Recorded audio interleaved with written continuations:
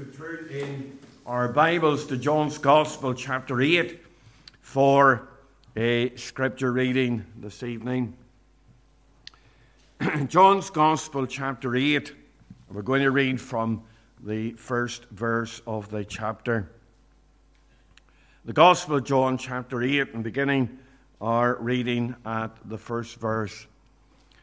Jesus went unto the Mount of Olives, and early in the morning he came again into the temple, and all the people came unto him, and he sat down and taught them. And the scribes and Pharisees brought unto him a woman taken in adultery.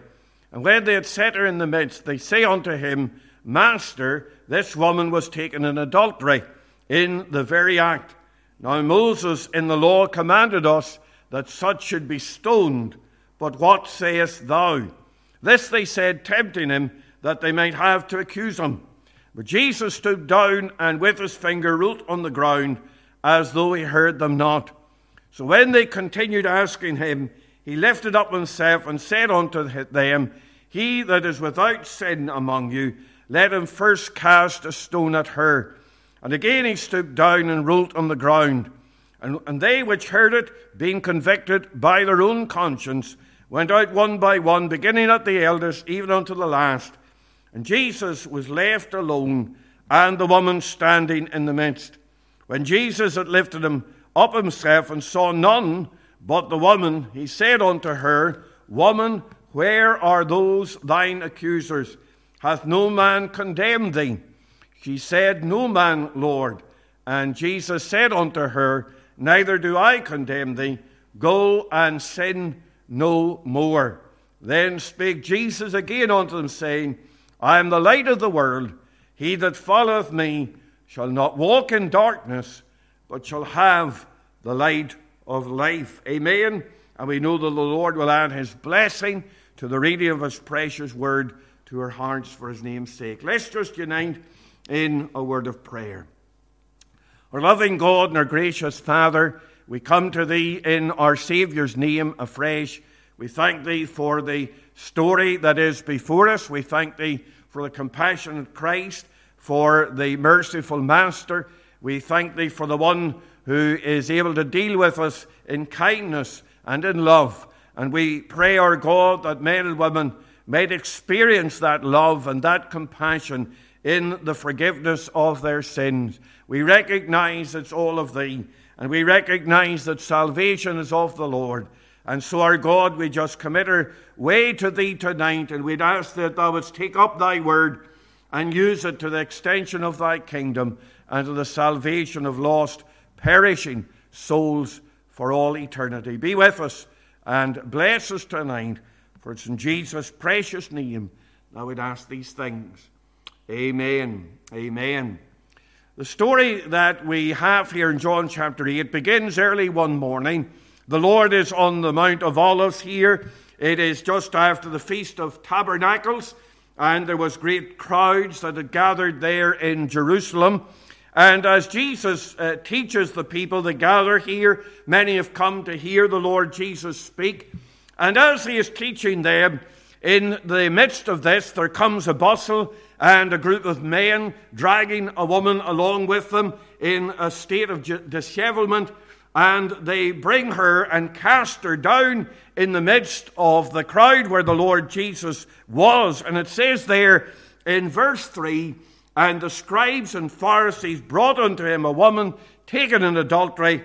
And when they had set her in the midst, they begin to challenge the Lord Jesus Christ here. I suppose that they were too gentle with the woman in any way.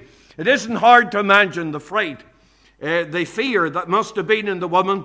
Here she was dragged by these men into the very public square where her sins are denounced in public and where the death sentence is going to be administered if she's found guilty of the crime that she's accused of. You can imagine that the men are treating her brutally. She is an object here in the midst of this. This is all a plot and a plan to entrap the Lord Jesus Christ. Who are the men who bring this woman into the midst? Well, we're told here that they're the scribes, or the teachers of the law, and the Pharisees. And they come to ask the Lord Jesus a matter of law. Now, these are the men who are the experts in the law, but they come to ask the Lord Jesus about a matter of law because they have hatched a plot among themselves to entrap the Lord Jesus. You will see that he says in verse 6, "This they said, tempting him, that they might have to accuse him." And what was happening here is that there was a difference between Jewish law and Roman law.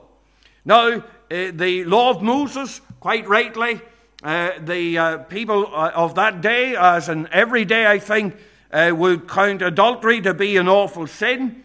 Many of the Jewish rabbis would have said that it was better to die than to commit idolatry or adultery or to blaspheme against God. And so this is a very serious crime in the Jewish law. Indeed, it is one that if it is seen by 2 or 3 witnesses, has the death penalty upon it. But Roman law was different.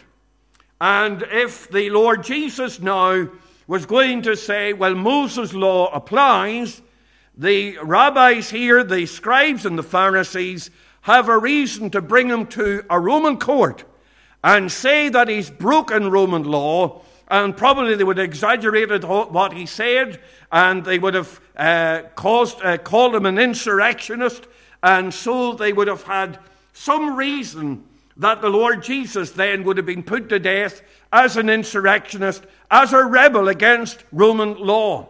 However, if the Lord Jesus said, no, we uphold Moses, or if he did say we uphold Roman law, then the people quite rightly would have left him. They were looking to him as a teacher of the law. They were looking to him as one who was teaching the Old Testament. And so, if he had have said Roman law applies, then they would have left.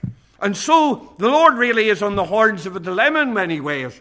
He is in a position where there is really no right thing to do. He is going to be entrapped no matter what he has done. And these scribes and Pharisees have set it up like that. They have hatched a master plan whereby they've gotten this woman who is taken in adultery, and they've brought her before the Lord, and now this is all to entrap the Lord Jesus. Now that makes you suspicious about the woman. Now, in the Jewish law, in order for someone to be condemned of adultery, they had to have 2 witnesses, in the mouth of 2 or 3 witnesses. Now, it wasn't enough then to be a witness against this, to say, well, I saw them going into a room and I saw them coming out again, or I saw them together going here or there. You had to actually witness the act of adultery taking place. Now, how likely is that? How likely was it that they were going to come across this act of adultery that was taking place? And it leads you just to suspicion here that they had maybe got some man. You see, the man, there's no mention of the man. It takes 2 to commit adultery, and the man was as guilty, and maybe more guilty, than the woman. And there's no mention of the man.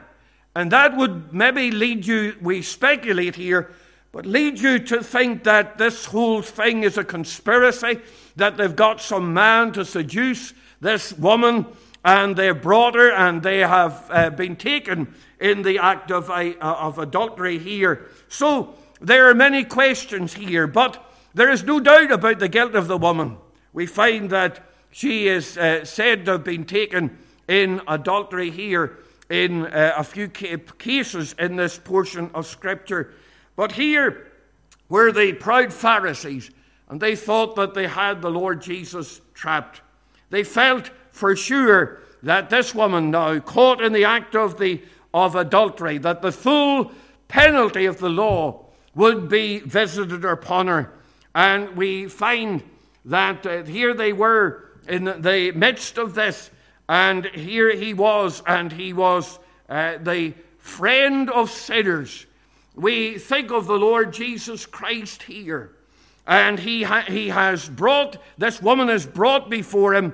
We find that he says nothing to the Pharisees and scribes, but he writes on the ground. Now, nobody knows what he was writing. But nevertheless, we find that the men go out.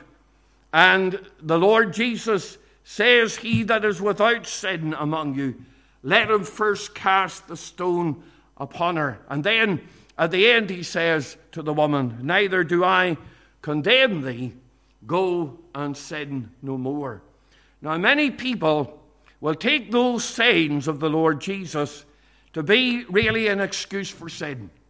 Many people will, for example, in the trial, taking the impeachment of President Clinton, this story was used as a means of justifying what Clinton had done. They took the words of the Lord Jesus here, he that is without sin, let him first cast the stone. In other words, well, everybody is guilty. And it doesn't really matter that the Lord is going to pass over sin in the end. And here, we often think of the Lord Jesus Christ as the friend of sinners. But dear friend, that is not an excuse.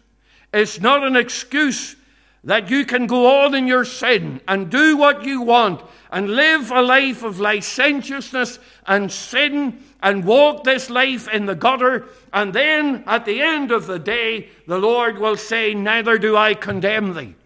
Is that what we're reading in this portion of Scripture?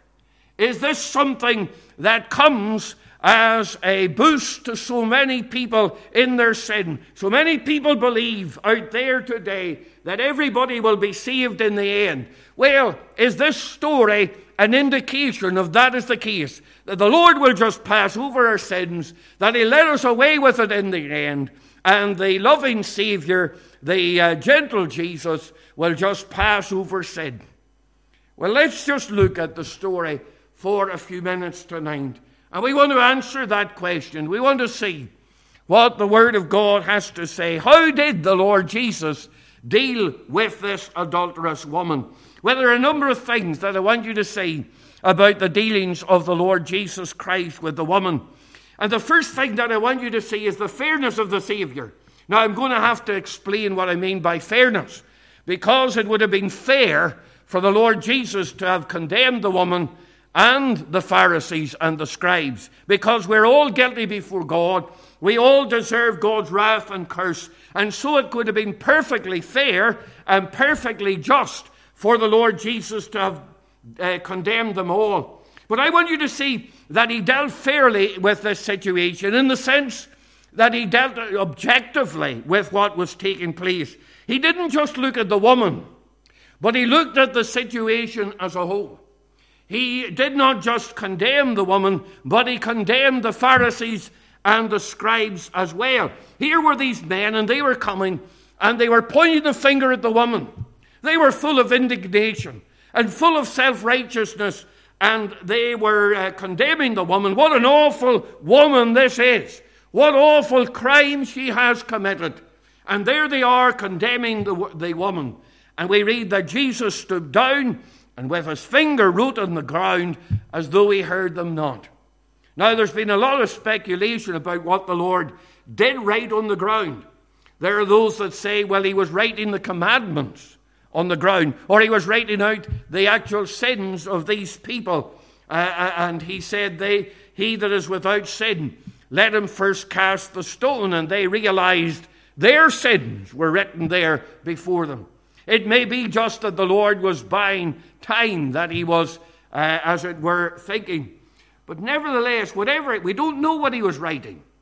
But what I want you to see is that the Lord Jesus Christ dealt here in fairness.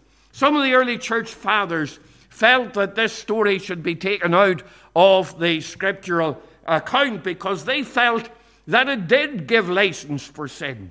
But I want you to see that as we look at what is happening here, that the Lord Jesus Christ is not giving license for sin, because you'll notice that he refuses to deny the charge against the woman. He never ever says that this woman is guiltless. Now you see here that there were those who were trying to limit the guilt here. But the Lord Jesus Christ here, he never denies the charge that this woman is guiltless. And you see it here. If you look at verses 4 and 5, you can see that the woman is guilty. It says in verse 4, Master, this woman was taken in adultery in the very act. And then it says, Now Moses in the law commanded us that such should be stoned. But what sayest thou? So she's taken in the very act. That is never denied. It seems absolutely clear and plain in this portion of Scripture that the woman is actually guilty of what she has been accused of. But the Lord never denies that. He's not trying to cover over sin. He's not trying to overlook sin. He never denies the sin. Indeed, he confirms the sin because he says, Go and sin no more. So the Lord Jesus points out the sin of the woman.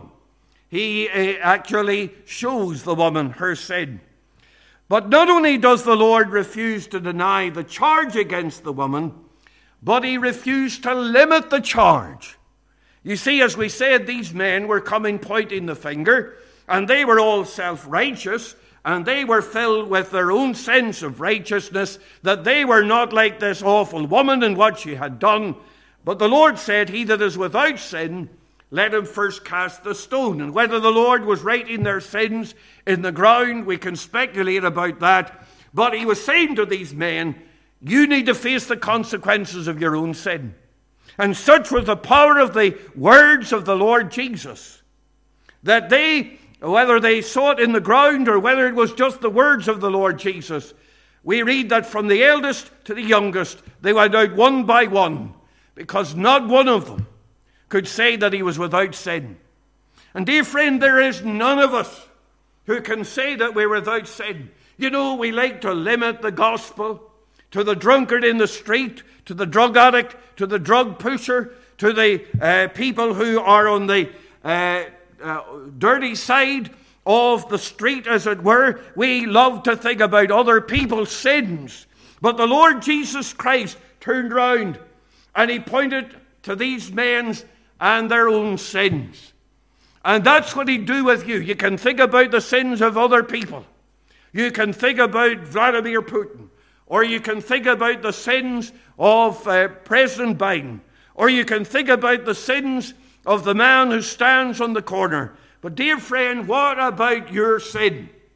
You cannot say that you can cast the stone because you are not without sin. And we recognize that the Bible says that all have sinned and come short of the glory of God. And we're very apt to forget about the sin that is in our own hearts. Why, would you throw the stone in the circumstances? Would you, in the face of the holy, righteous Son of God, take up a stone to throw at another when you yourself are guilty of every bit as much? You know, Arthur Conan Doyle one time, I'm sure you've heard the story, in a joke, sent a letter to 12 of his friends, and he sent the telegram, flee at once, all is discovered. And within 24 hours, all 12 of them had fled the country. You see, there's always something. There's always something in our private lives or in our public lives that needs to be covered over. But not only do I want you to see the fairness of the Savior, but I want you to see the feeling of the Savior. Because not only did the Lord Jesus display fairness here, but you can see his feeling, his compassion for the woman. Here she is, and she is taken in adultery, but the Lord is not stern towards her. She is a sinner. He acknowledges her sin. He does not deny her sin. But I want you to see what the Lord Jesus does with her. He brings her into a place where she and he are alone. He brings her into this place where everybody else is shut out, and all the world is shut out, and it is he and the woman alone. Now at the start, she's brought into the public square, and she's thrown into the midst of all the people, and her sins are displayed for all to see, and the sins that she's been committing are announced in the public square, and the people are gathered round, and they're all gawking at her, and there she is, right in the very public. But what does the Lord Jesus do? When he brings her alone, he brings about a situation where he and she are alone. He has said to these men, he that is without sin, let him first cast the stone at her. And they begin to leave. And one by one, from the eldest to the youngest, we read that they go. Look at verse 9. And they which heard it, being convicted by their own conscience, went out one by one, beginning at the eldest, even unto the last. And Jesus was left alone, and the woman standing in the midst. Do you see the words? That Jesus was left alone, and the woman standing in the midst. There they were, she and Christ. And dear friend, at the end of the day, that's the relationship that matters. You know, we think of many places or many times in our lives when we have been influenced by the clamor of the crowd, where in the midst of the world and in the midst of our friends, we are putting on the bravado and doing things that maybe we wouldn't otherwise do. We are ashamed. We are influenced by the crowd, either by the fact that we don't want to stand out in any way, or by the fact that the crowd are wanting us to do something. And very often, what the Lord Jesus Christ has to do is to get us alone. Alone between him and you, where God begins to speak, where it and I know that many people have experienced it in meetings, and there are other people here, and there are other people in the meeting and in the service, and there are times when it seems as if God is just speaking to you alone, where it is as if you and God are together. The other people begin to fade into the distance, and it's just you and God. I wonder, have you experienced that? I wonder if God has been speaking to you this evening, and you realize that this is a matter between you and God. God, as it were, has taken you aside. Jesus is alone with you. Jesus was left alone, and the woman standing in the midst. Oh, dear friend, that the Holy Spirit might speak in your heart, that God might deal with you alone, that he might come close tonight, and there might be that convicting of the Holy Spirit of God. But here is the Lord and the woman left alone, the sinner and the friend of sinners. And that's all she needed. She didn't need anything else. She didn't need anyone else. All that we need is the Lord Jesus Christ. She didn't need any other mediator. She didn't need any organization. She didn't need any other body of people. All she needed is Christ. And all that you need tonight is the Lord Jesus Christ. And you notice that the Lord, as we say, didn't deal harshly with the woman. You know, sometimes when we deal with sinners and we think about their awful sins, we're apt to deal harshly with them. But the Lord Jesus didn't deal harshly. The woman is guilty of the crime, but he deals with her in infinite kindness. He says to her, woman, where are those thine accusers? Hath no man condemned thee? And here he is, and he speaks to her as woman. He's dealing kindly with her. The Lord comes with that kindly voice, that voice of mercy. There's no greater kindness to you than that the Lord should bring his word and speak through his word to your heart. So we see something of the feeling of the Savior. But then I want you to see not only the fairness of the Savior and the feeling of the Savior, but look at the forgiveness of the Savior. because the Lord says to her, Woman, where are those thine accusers? Hath no man condemned thee? And she is able to say, No man, Lord. Now the word condemn there that is used in the text there in verse 11 is a word that means, it refers to outward punishment, not inward guilt. He's saying to her, is there no one left who is qualified to do the stoning? That's really what he is saying. And she says, No man, Lord. She knew that no man could condemn her. There was nobody left to stone her in the face of the Lord Jesus Christ. And the Lord could condemn her. The Lord could condemn her. But the Lord says, Neither do I condemn thee. How could he say that? How could he say that? Well, I want you to realize some things. The first thing is that he did so to keep the law. Now, the Lord Jesus Christ had to perfectly keep the law. And the law said that if a person was to be condemned, if they were to be stoned, then it had to be done in the mouth of 2 or 3 witnesses. As we told you, it had to be direct witnesses. It couldn't be hearsay or that they'd seen them go somewhere, or they had to be direct witnesses of the actual act. Now the witnesses have gone. The witnesses have gone. She says, There's no man to condemn me, no man to stone me. And so, by the law, she had to be acquitted. There was no other way than that the Lord Jesus Christ, if he was going to keep the law of Moses, had to acquit her because there was no witnesses. And that's the first thing. There was a crime committed, but under the law of Moses, there was very strict rules that it had to be direct witnesses that witnessed the thing. And that's the reason why the Lord Jesus says, Neither do I condemn thee, because there was no witnesses. But then I want you to see something else. I want you to see that there's a change in the woman's heart. Because she said, No man, Lord. She called him Lord. You'll remember that in 1 Corinthians chapter 12 and verse 3, it says, Wherefore I give you to understand, and that no man can say that Jesus is Lord, but by the Holy Ghost.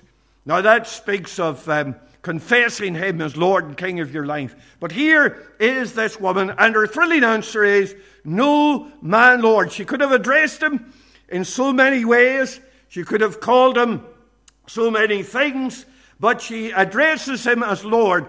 And I don't know how full her understanding was, but she certainly understands that this is the Messiah. The Jews had been waiting for the Messiah at that time. She is at least admitting his authority. She is saying that he has authority over him. And I think that she is admitting that this is the Messiah, the one that is sent from God. And we read in the third gospel, in the gospel of the Apostle John said, This is the work of God, that ye believe on him whom he hath sent. I wonder tonight, are you willing to own him as Lord? Are you willing to own him as King? Because the Lord is able to change the heart. Here's a woman who had been right down in the very depths of sin, right in the act of sin, and yet now in a complete transformation. She's owning the Lord Jesus Christ as Lord. But the Lord Jesus forgives her on that basis, I think, but also we recognize that the Lord Jesus is the only one that can change the woman's heart. And any forgiveness happens upon the grounds of Calvary. And the Lord Jesus here could see the cross. He could see what was going to be accomplished there on the cross of Calvary. And the grounds of forgiveness is always the cross. There is no other forgiveness but upon the grounds and the merits of the precious shed blood. We read how he died, the just for the unjust, that he might bring us to God. Pastor Warren Wiersbe makes the following comment about the verse of Scripture here. He said we must not misinterpret this event to mean that Jesus was easy on sin or that he contradicted the law. For Jesus to forgive this woman meant that he had to one day die for her sins. Forgiveness is free, but it is not cheap.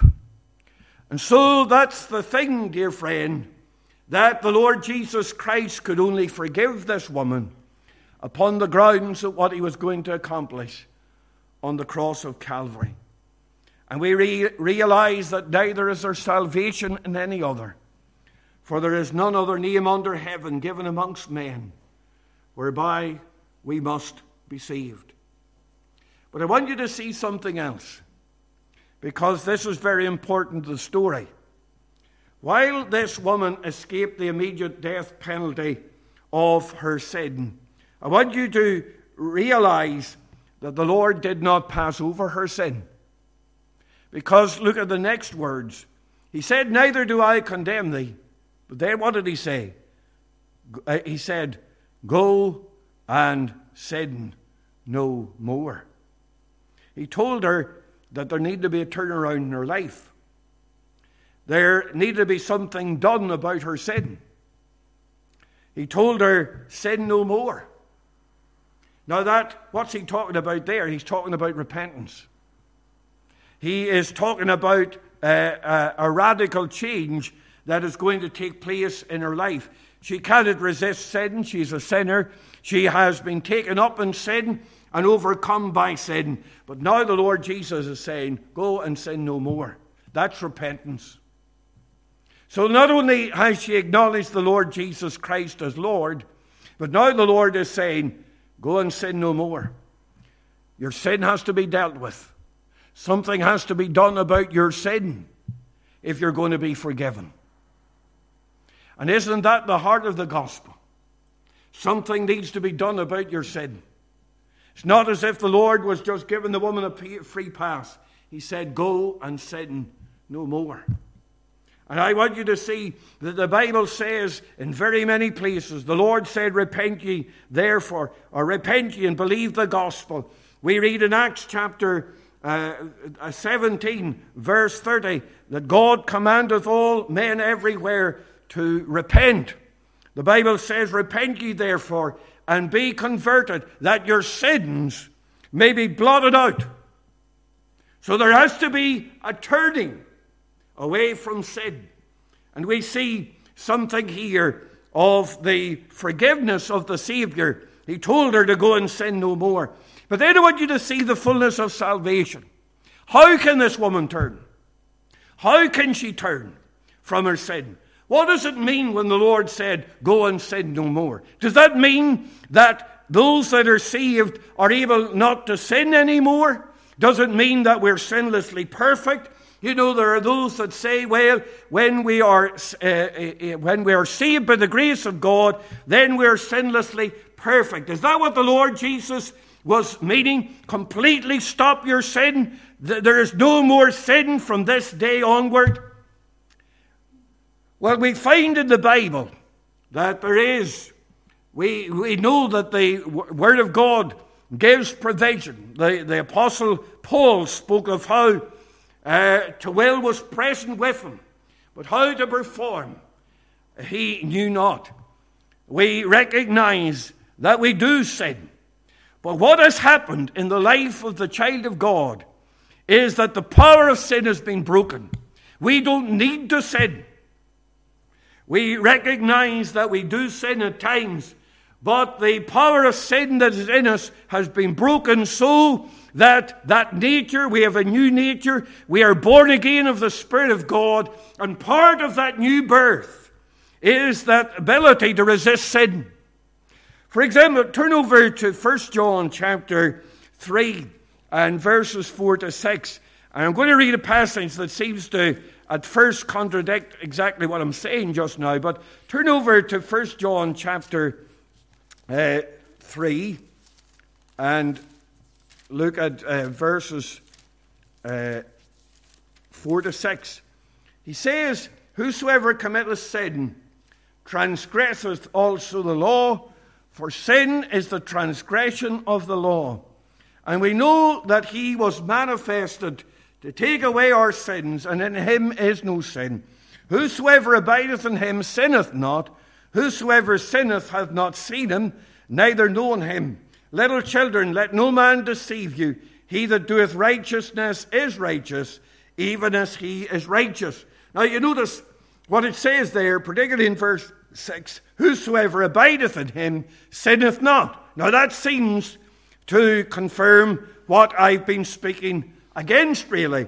That those that are the Lord's, it seems to imply that we don't sin. Is that what it's saying? Well, it looks like that on the surface until you begin to look at the tense of the verse, because it is a continuous tense. We could read it, whosoever continues to commit sin or habitually sins transgresseth also the law. And we recognize that he is saying here that a child of God does not habitually sin. There should be something different about the child of God. We are able to stop sin. We are able to go and sin no more. Sometimes we fall into sin. It doesn't mean that it's impossible for us to sin. But there is a new nature. There should be something different about us. And that's what the Lord Jesus is saying to this woman. You have a new nature. If you turn away from your sin, if there's that repentance, that belief in me, then you'll be born again of the Spirit of God, and there's a new nature, and you will have the ability not to habitually sin. That ought to be true of the child of God. The Lord says, go and sin no more. But not only was there something to stop in the woman's life, there was something to start. The life that the Lord Jesus Christ wanted for this woman was a full life, was a blessed life, a happy life. You think of the circumstances in which she was just there. She was frightened. She was caught in the act of sin. Guilt was filling her mind and her heart. She was absolutely petrified that the penalty of the law was going to be visited upon her, that she was going to die. But now the Lord has changed her, transformed her, and she has a new start. She's able to go out now and live a changed life, a transformed life. And I'm glad that the Lord gives a new life of joy and fullness and blessing to those that trust in him. But was the Lord then passing over sin? No, he wasn't. This woman was saved in the same way as any other person was saved. It wasn't that the Lord was dismissing her and just saying, no, I don't condemn you. He wasn't condemning her on the basis of the fact that there was new life and there was a turning away from sin. And dear friend, I say to you tonight that you must turn from your sin. And you must trust in the Lord Jesus Christ and own him as Lord of your life. And if that is true of you, then the Lord Jesus will say of you in a day to come, neither do I condemn thee.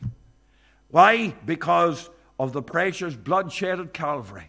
Why? Because of the cross and all that was accomplished there. It's the same message that we always have. Salvation through the Lord Jesus Christ and through the cross of our Savior there at Calvary. It's the only way that you come. And may you come that way and find the Lord Jesus Christ as your Savior tonight. Let's just bow, please, in a word of prayer. And if God has spoken to your heart, then we'd love to hear from you. Don't go away without the Savior tonight. Our loving God and our gracious Father, we do thank thee for thy precious word.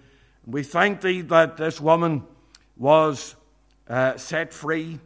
We thank thee that she was set free on the basis that her sins were dealt with, and on the basis that she had come into that relationship with thee as Lord of her life. And so, our God, we pray that thou wouldst bless thy word and write it upon hearts, and draw precious souls to thyself. For it's in Jesus' precious name I would ask these things. Amen. Amen. Can we turn to the hymn 292 in closing tonight? Out of my bondage, sorrow and night, Jesus, I come to thee. And we will sing the first and the last verses of the hymn, and we'll stand as we sing. 292 verses 1 and 4.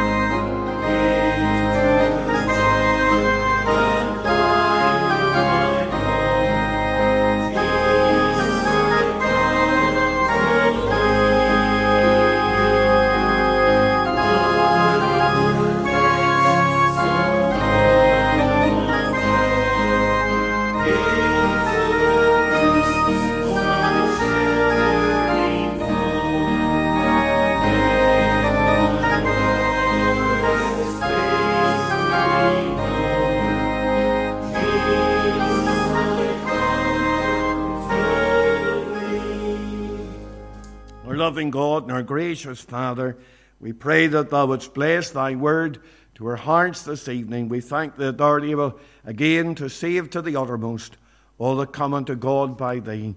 Now bless us each one. We pray the grace of our Lord Jesus Christ and the love of God and the fellowship and communion of the Holy Spirit may rest and abide with thy people, both now and in the incoming days, for Jesus' sake.